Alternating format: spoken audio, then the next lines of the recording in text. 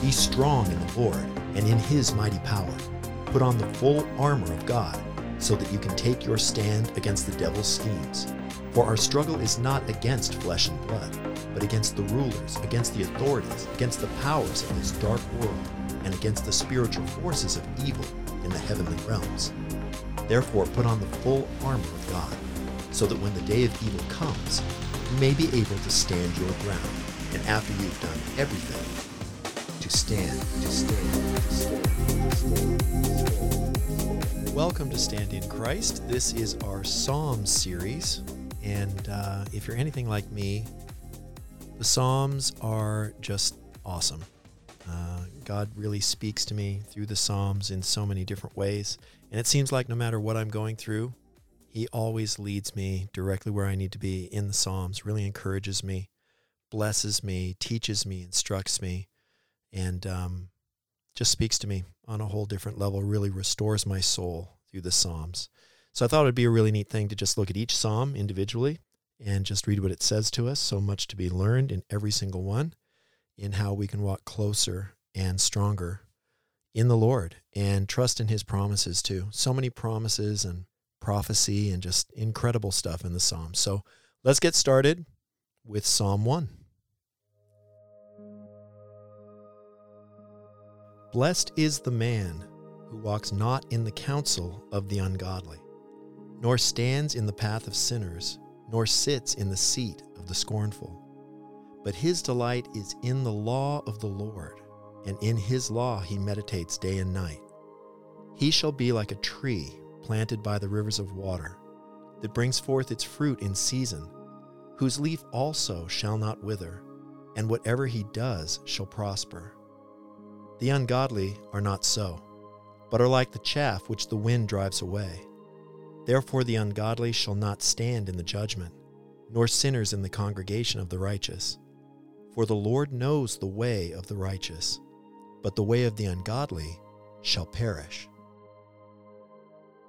So Psalm 1 is obviously a psalm of instruction, telling us about good and evil, right and wrong, life and death. We can go God's way, or we can go the way of the flesh, walking in God's blessing versus walking in curses or walking in sin. We learn the result of both in Psalm 1. So let's break it down verse by verse. Psalm 1:1, Blessed is the man who walks not in the counsel of the ungodly, nor stands in the path of sinners, nor sits in the seat of the scornful. So a godly person wants to walk in a relationship with the Lord and really abide in Him. We want to live with the Lord every day of our lives. It should be something really 24/7. The Lord is in our life. We're in communion with Him, in prayer, reading His Word, just seeking His direction for our lives. It's a real relationship.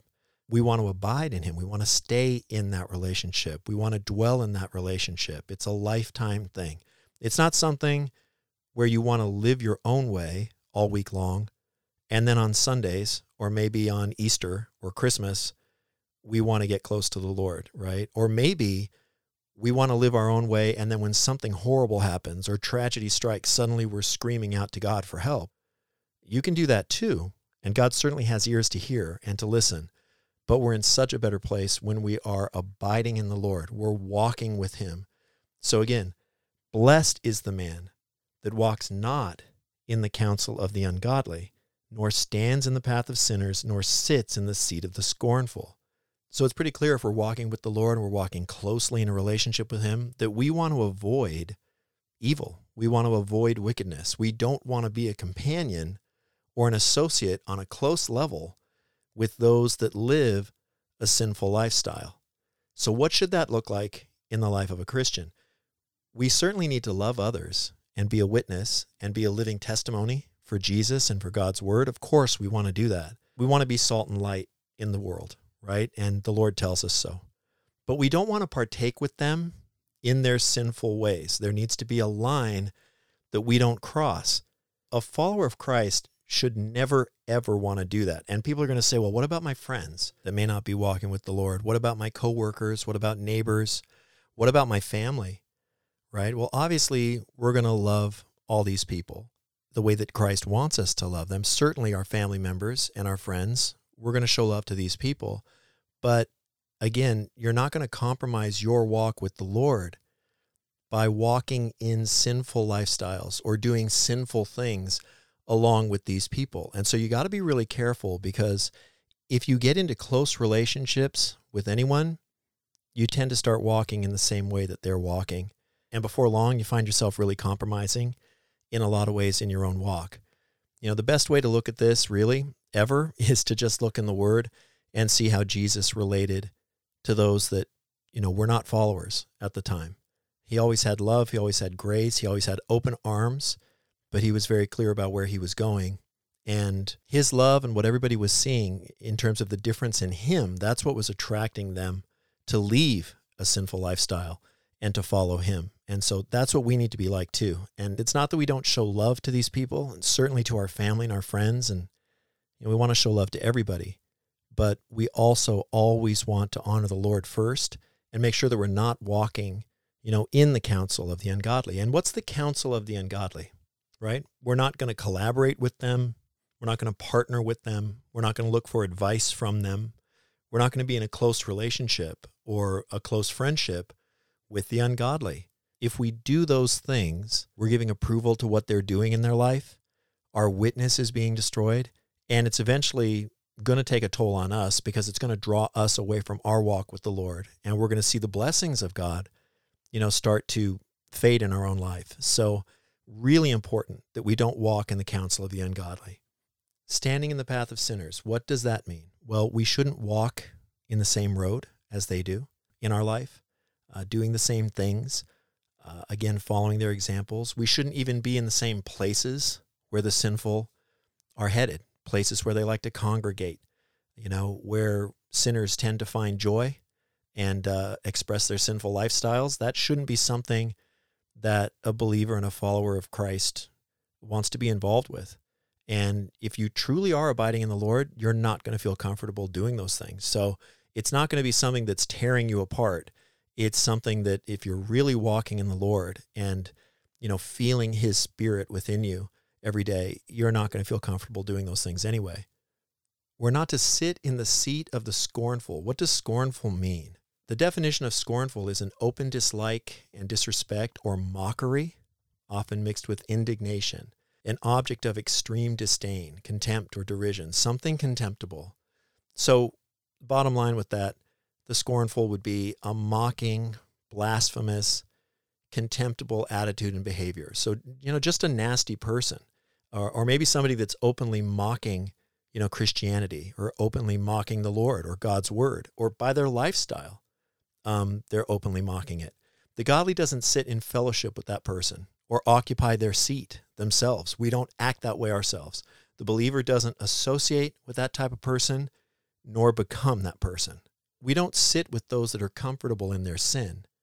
And I think that that's a big challenge for Christians today, because I think especially here in the U.S., there seems to be a real tendency for everyone to go, well, you know, I'm not going to judge others. You're not judging others by wanting to follow the Lord in your own life and observing his word and walking in close fellowship with him in your own life. But we need to be in the world, but not of the world. So we're blessed when we avoid these paths in our own lives and stay far from getting into close relationships with those that are following sinful lifestyles. All right, let's pick up verse 2 and 3. But his delight is in the law of the Lord, and in his law he meditates day and night. So not only are we not walking with the sinful, standing in their paths, sitting with them, giving approval to them, but our delight is in the law of the Lord. To be blessed, we want to make the law of the Lord, God's word, we want to make that our delight. It should be something that just empowers us and enriches our lives. It just restores our soul. When we do that, the Lord is going to be leading us and guiding our paths. His word is going to bless us abundantly because he's going to be directing our steps on a godly, righteous course. He's going to open the doors that lead to blessings, close the doors that lead to curses, but also we're going to naturally avoid the destruction that comes from walking in sin and the consequences that sin brings in our lives. I had a police officer one time many years ago share with me that Generally speaking, in his long career on the force, he rarely saw bad things happen to good people. And he was very clear. He wasn't meaning, natural type disasters or tragedies, on the highway, things that you have no control over.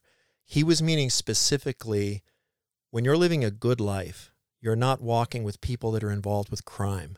You're not associating with friends or friends of friends that are associated with crime on some level or some kind of evil or wickedness in their life. It's going to be really rare for you to have some horrible things visited on you from that lifestyle. His point is that most of the crime scenes that he showed up to where good people had been gunned down or really had evil visited on them in some horrible way in their life, it was always that they were either somehow involved with criminal activity or they were involved with someone, either willingly or unwillingly, that was involved with criminal activity, or maybe somebody that was a friend of someone that was involved with criminal activity. We're going to avoid all of the wickedness and evil that comes with walking in a sinful lifestyle, and instead we're going to open ourselves to all the blessings and all of the wonderful things that God brings into our life when we follow him. We want to make sure our delight is in the law of the Lord, and on his law we meditate day and night, right? And when we do that, we read, "He shall be like a tree planted by the rivers of water that brings forth its fruit in its season, whose leaf also shall not wither, and whatever he does shall prosper." So picture a tree that's planted by rivers of water. That tree is going to be so green, it's constantly being fed, it's being nourished, it's just being blessed, it's going to be vigorous and vibrant and healthy. And that's what we want. We want to develop a thirst for the Word of God. It alone should be what's able to really refresh us. We should be drinking in God's Word daily, and it's going to sustain us. It's going to give us life. And then as the next verses read, that tree will bring forth its fruit in its season, whose leaf also shall not wither, and whatever he does shall prosper. So we're going to have fruit in our lives too. We're going to see God working through our lives for his glory. He's going to use us to be a witness, to touch others. Our lives in Christ are just going to be abundant. We're going to be useful and worthwhile. I mean, there's nothing that this world could offer that could be more incredible than having a life that's truly used of God Almighty. The creator of all things is then working through us and really using us for his purposes to bring him glory. We're going to see him move in incredible ways and touch others and change the world around us.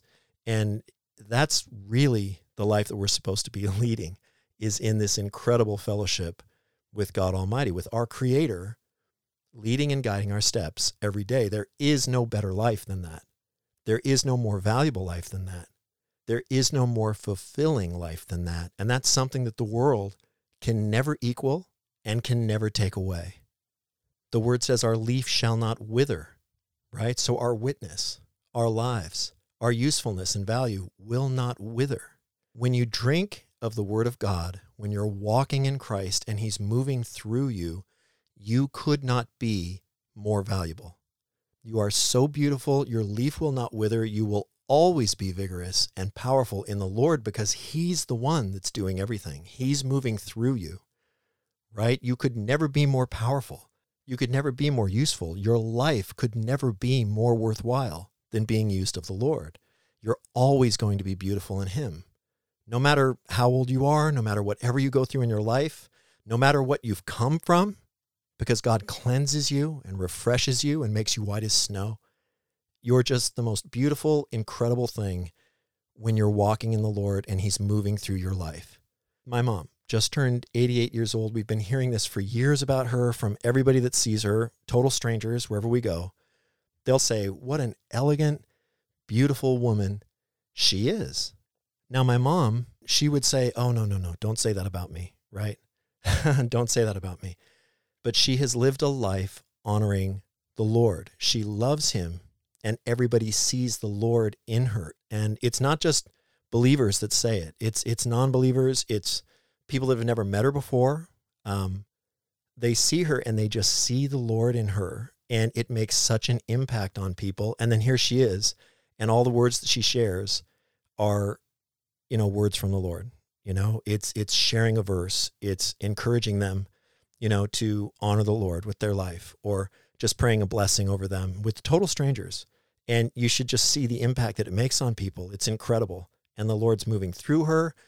She could not be more beautiful than she is today, and she's going to be more beautiful tomorrow. Every day that goes by, the Lord just continues to move through her life. And his word flowing into us and through us keeps us vital and valuable in all we do, all of our days. That's just never going to change, because it's the creator of all things living and moving through us. We're going to be like that tree planted next to rivers of water. You will never see a more beautiful tree, a stronger tree, a more fruitful tree, a more valuable tree, because it's just gorgeous in every single way. And that's what the word of the Lord does to us when we abide in him and walk in him every day and allow his word to just fill us and come through us in everything that we do. Not only does it say that our leaf shall not wither, it also says whatever he does shall prosper. So to the one that makes the law of the Lord his delight, that meditates on the law of the Lord day and night, you're going to prosper. Being led by the Lord, God directing our steps. Has God ever failed? Ever once? Has he ever gotten it wrong? No. So in every way, whether it be business or spiritual endeavors, whatever it may be, if God is leading, it will prosper. His word tells us so. Now, what's happened in the church is a lot of people have spun off and decided to say, well, God's word says you're all going to be rich. You're all going to have a Ferrari and $3,000 suits, $1 million mansions. That's really warping the word of God, and I think God is going to deal with people that are using his word incorrectly. But God's word does say that if you're making the law of the Lord your delight, you're meditating on it day and night, you're walking and abiding in the Lord, you're going to prosper. He's going to lead you and guide you in prosperous ways. God is sovereign. God knows what he's going to do with that, but I believe his word, and I know that his word is true, and I've seen that his word is true in my own life. It's not for us to dictate to God what he's going to do with our bank accounts or anything else. He knows what's best for us, but when we put him first and we put his word first in our lives, he is going to prosper us. He's going to lead us and guide us. We're going to be fruitful. We're going to prosper in all of our ways. His word tells us so, and his word is true. So the first half of this psalm is all amazing stuff for those that walk with the Lord, meditate on his word, don't walk in the paths with sinners. But the second half of the psalm really changes. Verse 4, the ungodly are not so, but are like the chaff which the wind drives away. What is the chaff? Chaff is the seed coverings and other debris that is separated from the seed when you're threshing grain. So it's really something that's looked at as being worthless. It's light. It just blows away in the wind. It's trash. It's something to be thrown away, no value, toss it out. In some cases, chaff is so light, it's just so dried out and weightless, it literally just blows away in the wind like dirt on the ground. It holds no value even to be swept up. It's like nothing to be recognized at all. Well, how sad is that, to think that the ungodly has a life that is just so worthless, just of no value. It's just something that can be blown away, not even worthwhile to sweep up. Just let it blow away in the wind and disappear. That's as worthless as it gets.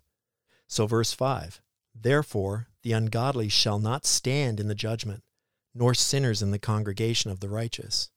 So what's the word telling us here? Just in verse 5, the ungodly will not stand in the judgment. Well, the evidence of their sinful lives and their unrighteousness and their rejection of God's law and Christ's gift of salvation is going to be immediately evident. They will have nothing to cover them in the final judgment before God, and they will not be able to stand. They will be utterly condemned. They will be cast away, where they will be weeping and gnashing of teeth. And I heard a comedian one time who fancies himself really a sort of a great political mind and a real philosopher. He openly lives a really godless lifestyle, but he mocks the Lord and God's word with every opportunity. And he said one day, look, if God actually exists, then I have some questions for him one day. Okay, he has no idea what is coming.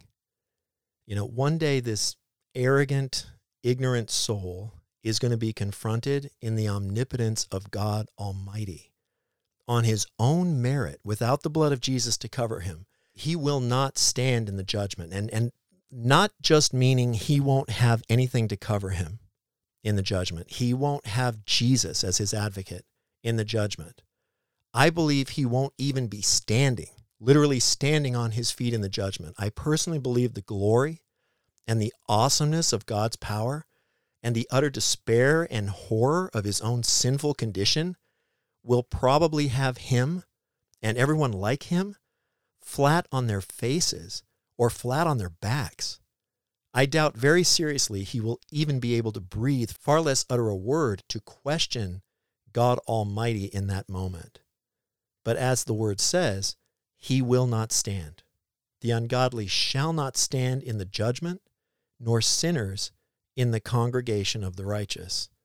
God is going to separate us, the righteous in Christ and the ungodly, saved and unsaved, heaven-bound and hell-bound. Sinners will not join or commune or gather in any way at all with the righteous one day.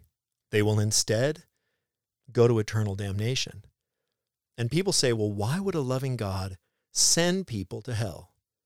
This is just another warped, uneducated take on God's loving and merciful nature by folks that really want to live apart from him and justify their lifestyle without the worry of losing their souls.